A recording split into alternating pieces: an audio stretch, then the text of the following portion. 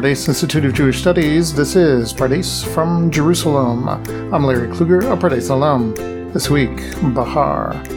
Check out all of our programs for this summer at our website. That's www.pardes.org.il. No matter where you are in your Jewish journey, we have a great program this summer for you. So please make some plans, come to Jerusalem, and you'll have a great time. This week, Bahar with Rabbi Meir Schweiger. Rabbi Meir Schweiger is a senior member of the Pardes faculty and also serves as the Pardes Mashgiach Ruchani, spiritual guide for Pardes. And now, Rabbi Meir Schweiger. Thank you, Larry. This week's Parsha is Parshat Bahar. In our opening section, we are given the laws of the sabbatical year and of the Jubilee year. In previous podcasts, I have examined the laws and the ideas of the sabbatical year. Today, I would like to look at the Jubilee year. So let us begin with chapter 25, verse 8. The first thing which you are told about the Jubilee year is the need to count 7 sabbatical years for a total of 49 years. Interestingly, this counting of the sabbatical years is parallel to what we had in last week's Parsha, which is the counting of the 7 Sabbaths between the holiday of Pesach and the holiday of Shavuot. And I will come back to this point later on in the podcast. After we count the 49 years, and I would like to add, it says, you shall count in the singular, which is understood by the rabbis as referring to the Beit Din, to the high court. Nachmanides, in fact, is undecided as to whether there is an actual obligation to count each year, he even says with a blessing, or whether simply the idea is to keep track so that we know when the Jubilee year will actually happen. Personally, I am inclined to think, simply on the pshat level, that because of the parallel that we have to the counting of the Omer, that here we are talking about an actual counting that is done, albeit by the high court. In any event, what we're told in the next verse, in verse 9, is in effect that we are to blow the shofar in the 7th month, on the 10th of the month, on Yom Kippur, throughout the land. In verse 10, we're told about sanctifying the 50th year. And once again, if I go by what is known as the pshat, the simple meaning of the text, it might seem that the way that I sanctify the year is through the medium of the shofar, which is mentioned in verse 9. The sounding of the shofar sanctifies the land, is the signal proclaiming this year as being a holy year. And I would say that the sanctification of the land has 2 ramifications. The first, which is mentioned in the continuation of verse 10, you shall proclaim liberty throughout the land. The second, which is mentioned in verse 11, are the prohibitions of work related to the land, not planting, not harvesting. So let us actually begin with the second one. We're told that in the Jubilee year we don't plant, we don't harvest, and in that sense, the Jubilee year is similar to what we find by the sabbatical year. If we go back to verses 4 and 5, in verse 4 it says, do not plant in your field, do not prune your vineyard, do not harvest, those things which grow on their own. And in fact, the rabbis say that all of the laws which apply to a sabbatical year apply to a Jubilee year as well. On a fundamental level, the sanctification of the Jubilee year is reflected in the prohibitions of working the land. And as we've mentioned in a previous podcast, in the same way that the sanctity of Shabbat, the Sabbath day, is reflected in the prohibition of work which we have on the Sabbath day, and in fact, according to the rabbinic understanding, the idea of sanctification is related to separation, to differentiation. The Sabbath day is not like the rest of the days of the week. during the rest of the days of the week, we are engaged in creative work. On the Sabbath, we stop. So too is the sabbatical year a Sabbath relative to the land. All types of working of the land, which is done to maximize the productivity of the land, are prohibited to be done. And that same idea is true in the Jubilee year. Something which struck me is that we speak about sanctifying the Jubilee year, but we don't actually speak about sanctifying the sabbatical year. And given what I'm saying, it would have been very, very logical to speak about sanctifying the sabbatical year, similar to what we say by Shabbat, by the Sabbath day. Sanctify the Shabbat. Perhaps what we see over here is that the Jubilee year becomes the most intense form of the sabbatical year, so that we will actually speak about sanctifying it. But now I would like to say something with regard to this idea of abstaining from working the land. On the Sabbath day, a major idea behind abstaining from creative work is to ultimately establish the fact that God is the creator. Although we as human beings are invested with majesty, are B'Tselem Elohim, in the image of God, and as I've discussed in other podcasts, the image of God is what gives us our human grandeur. Shabbat becomes a humbling experience.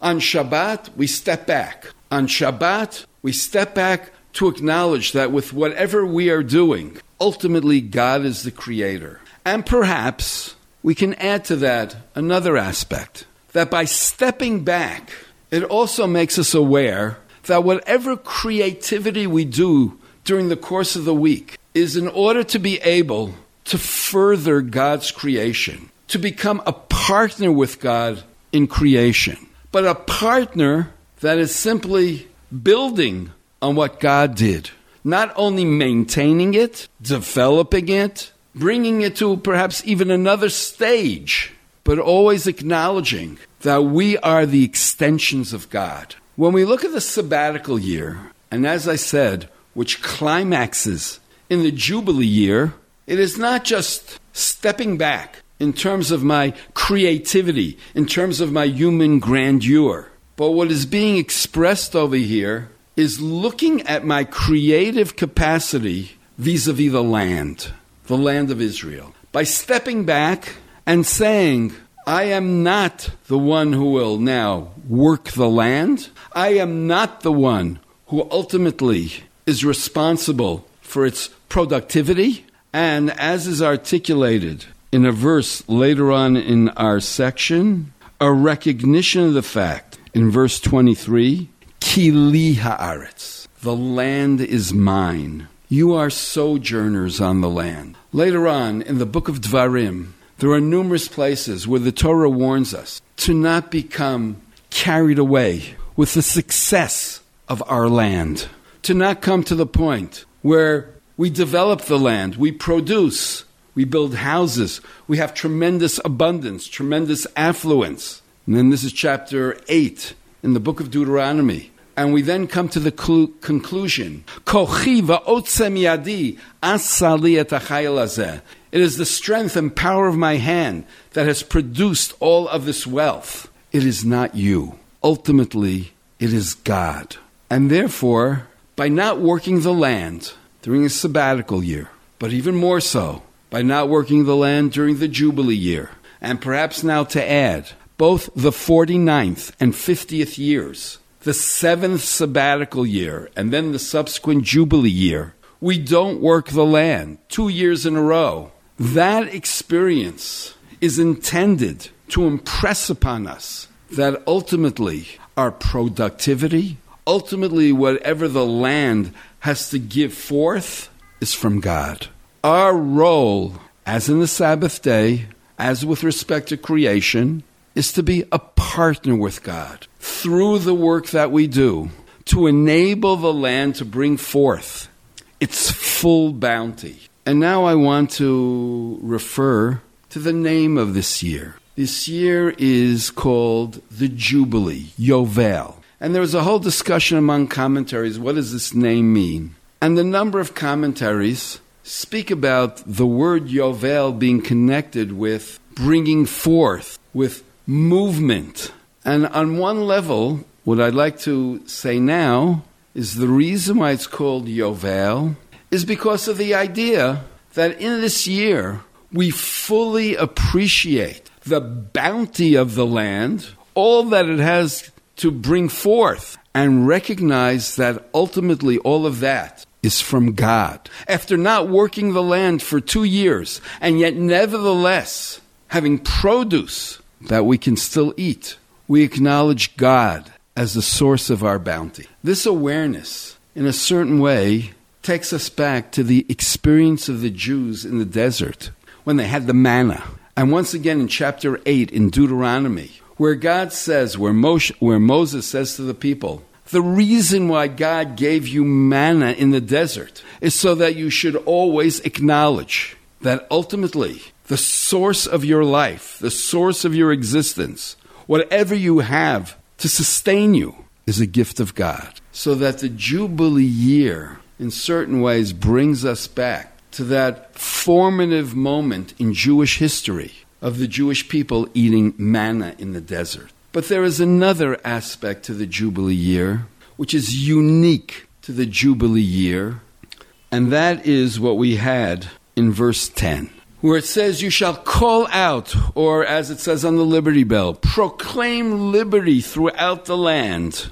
And this proclaiming liberty throughout the land is expressed in 2 ways. 2 laws that are unique to the Jubilee year. Any land, any homestead, what's called achuzah, which was sold in the Jubilee year, goes back to its original owner. And let me elaborate. When the Jewish people enter the land of Israel, each tribe, each family, each individual within that family was given their particular homestead, their achuzah. And the idea of an achuzah is not only that this is a piece of land which I own, but this is a piece of land which I own in perpetuity. This is a land which should be handed down to subsequent generations. And this is why the Torah now says in the Jubilee year, anyone who sold their homestead never really sells it. The homestead essentially is being rented out for a period of maximally 49 years. But when the Jubilee comes, the homestead needs to go back to the owner. It needs to, in a certain sense, go back to that original division of the land of Israel. And then we have a second law. The second law is Hebrew slaves need to go free in the Jubilee year. If we look later on in the section, in verse 39, we have the section of a Hebrew slave. And the way it's described is that someone has become impoverished, sells themselves. And then the Torah says, do not treat them as a slave. Treat them as an employee, as a resident. They shall only work until the Jubilee year. And we've discussed this in other podcasts. All Hebrew slaves must go out in the Jubilee year, so that when the Torah says proclaim liberty throughout the land, freedom, essentially, this is referring to the slaves going free, Hebrew slaves going free. And by the same token, it refers to a certain, what we would call liberation of the land. The land, in a certain sense, is freed, is, I will use the language, redeemed to go back to its original owner. Note the fact that the language of the verse by the Jubilee year is very unusual. In verse 10, it does not say what I just said to you right now. The land is liberated. The Hebrew slaves go free. The language of the text is that a man shall return to his homestead. A man shall return to his family. Why does the Torah use that language? The language of returning. Why doesn't the Torah simply say? And especially with the land the land goes back to the owner. What do you mean that the owner or the man goes back to his land? I think that the answer to this question is very much connected with how the Torah understands this freedom, this liberation. The freedom which we're talking about is essentially not going free, but going back to where you need to be. And let me elaborate. Let's begin with the land. If this piece of land is my achuzah, this is the piece of land which God gave me when I entered the land of Israel. And I would even say it's not just a piece of land which I was given. It's a piece of land which is somehow defining for me a certain contribution which I have to make to the Jewish people. If this piece of land is something which I inherited from my father, from my grandfather, this piece of land is what will root me, what will connect me with my family, with my history, with my people, and ultimately with God. For me to sell this piece of land is for me to be selling an integral element of my identity, of my personality. Why would somebody do that? Well, we have a very good explanation in verse 25, in chapter 25. Poverty.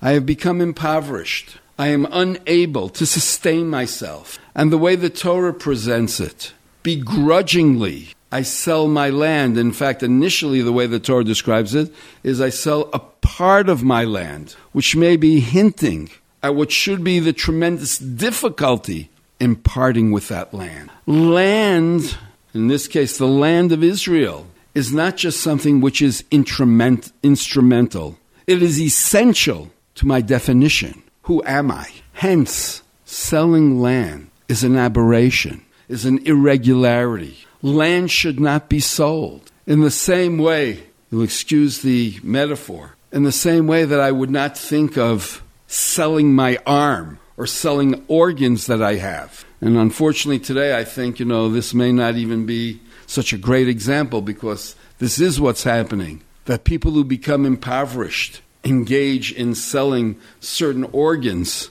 whether it be a kidney, in order to be able to somehow keep themselves financially viable. But that's not what I should be doing. And in effect, what the Torah is saying is, yes, it is not what you should be doing. And yes, we will not allow the sale of the land to be absolute.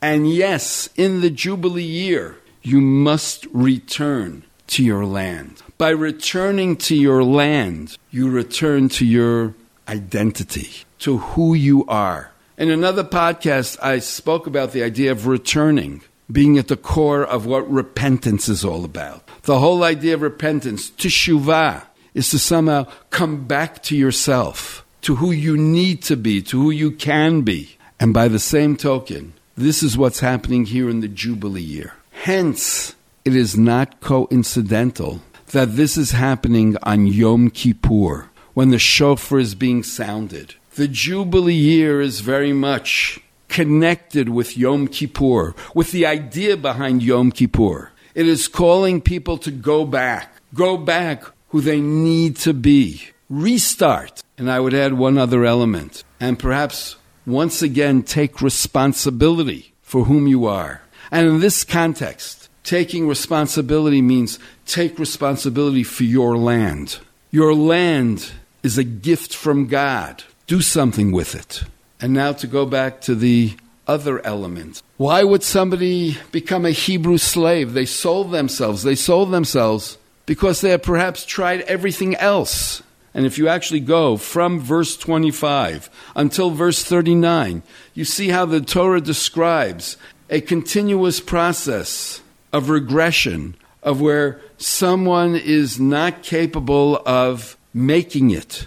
And with everything which they try to do, they still are not able to be financially sustainable. And the last recourse is to sell themselves as a slave. The whole idea of the Jubilee year is ultimately we are not slaves to people. We are servants of God. And therefore, in the Jubilee year, go back to your family. Go back to the role that you play within that family. Go back to taking responsibility for your family. And as I've mentioned on other occasions, being a servant of God, rather than demeaning us, is actually empowering. What it's saying is, you have the ability to not only be financially responsible, but through that, to then cultivate a family. Through that, to make your contribution to the Jewish people. We are given the opportunity, as I said, to restart, to once again take on that responsibility. So that the idea of freedom is not just be free. It is not just the concept of what we would call letting slaves go free so that we have social equality. Social equality is not just the end. The end is social equality for the sake of enabling each and every one to maximize their human potential. I would even say to actualize their unique relationship with God, actualize their unique role within the community, so that in the laws of the Jubilee year, we have this coming together of an individual, their family, the nation, God, and the land. And the Jubilee is meant to make every single individual aware of that connection on every level. I mentioned at the beginning of the podcast the parallel between the counting of the 49 years, the counting of the 7 sabbatical years, and the counting of the Omer. And I would like to end with this idea. In the Torah, the counting of the Omer essentially is counting from when we bring the Omer, the first harvest from barley, which is brought on the second day of Pesach, which enables us to partake of the new produce. We count from that original first offering of the new produce, 49 days, and on the 50th day, which is the holiday of Shavuot, we bring a new offering to God. What is this new offering? The first meal offering from the new wheat which has been harvested. And with that offering, we are now allowed to bring in the temple meal offerings from the new produce. So essentially, the counting of the Omer is an agricultural celebration of the new harvest. Initially, following the agriculture of the land of Israel, the barley harvest, culminating in the beginning of the wheat harvest, 2 offerings which are brought, which mark this progression in the harvest. And if I want to look at this on the scale of freedom, if on the first day of Pesach we mark the Exodus, we mark the original Seder which the Jewish people did, even before they left Egypt, we mark those initial actions which enabled us to leave Egypt, the Exodus. The next thing which we're doing is saying, well, now we've come into the land. And as people have come into the land who are free, we have the means of production, of agriculture. And what do? We acknowledge our freedom, our ability to produce by bringing these 2 meal offerings as an expression of gratitude to God, as a way of acknowledging, here we are, we're harvesting, but before we partake of it, here we are, we bring it to you, God, to acknowledge that whatever we have produced is from you. If we think about it, being a free person should lead us to have an understanding, a profound understanding of gratitude.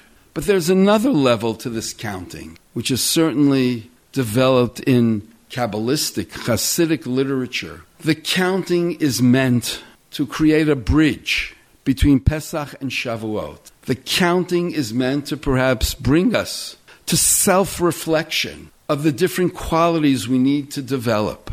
The counting is meant to make us aware of the fact that freedom is expressed not only through the Exodus, not only by being brought into our land, but by giving purpose to our lives. Not just by physically being free, but spiritually empowered, which culminates in the festival of Shavuot, when the Torah was given, and perhaps we should add, not only given but also received. When the Jewish people recognized to truly be free means to ultimately understand the purpose of freedom. Our human grandeur is expressed not only in our ability to shape the world, but in our ability to shape ourselves, to transcend ourselves. As I mentioned, the Jubilee year is also articulating a similar concept. Yes, we were given the land. Yes, each of us was given our homestead.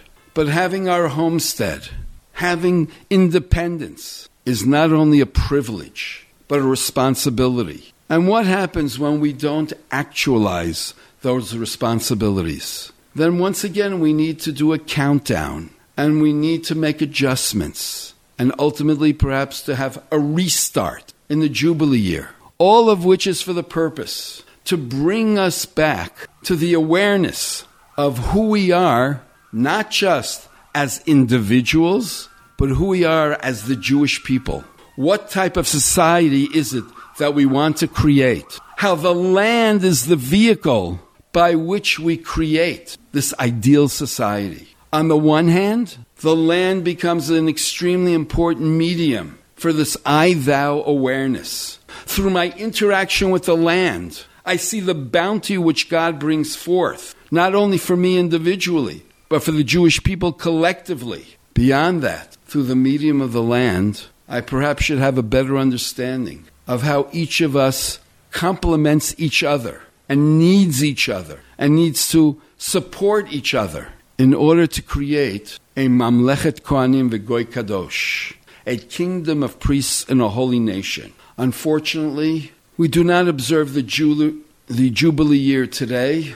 According to the rabbinic understanding, it says you proclaim liberty throughout the land to all of its inhabitants. And the rabbis interpreted that to mean when all of the inhabitants are on the land of Israel, the laws of the Jubilee year are in force. But once the 10 tribes were exiled, we no longer have been observing the Jubilee year. For us today, perhaps reading the laws of the Jubilee year should make us even more aware of how we have a long way to go to actualizing our identity as a Jewish people. And perhaps one thought, in our generation, we have been profoundly blessed by being given a state of Israel, by being given the ability to be a sovereign people, to determine our destiny. This is a gift which we should acknowledge and be grateful for. This podcast I am recording now,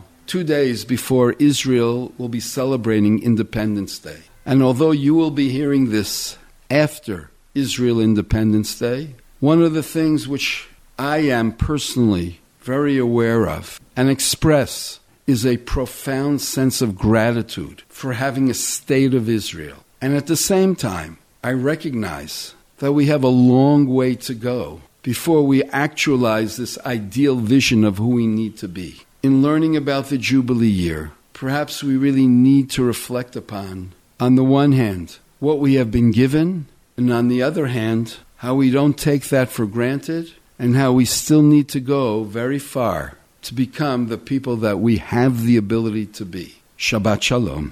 Thank you, Rabbi Schweiger. Thanks for tuning in, and we'll see you on the next episode of Pardes from Jerusalem.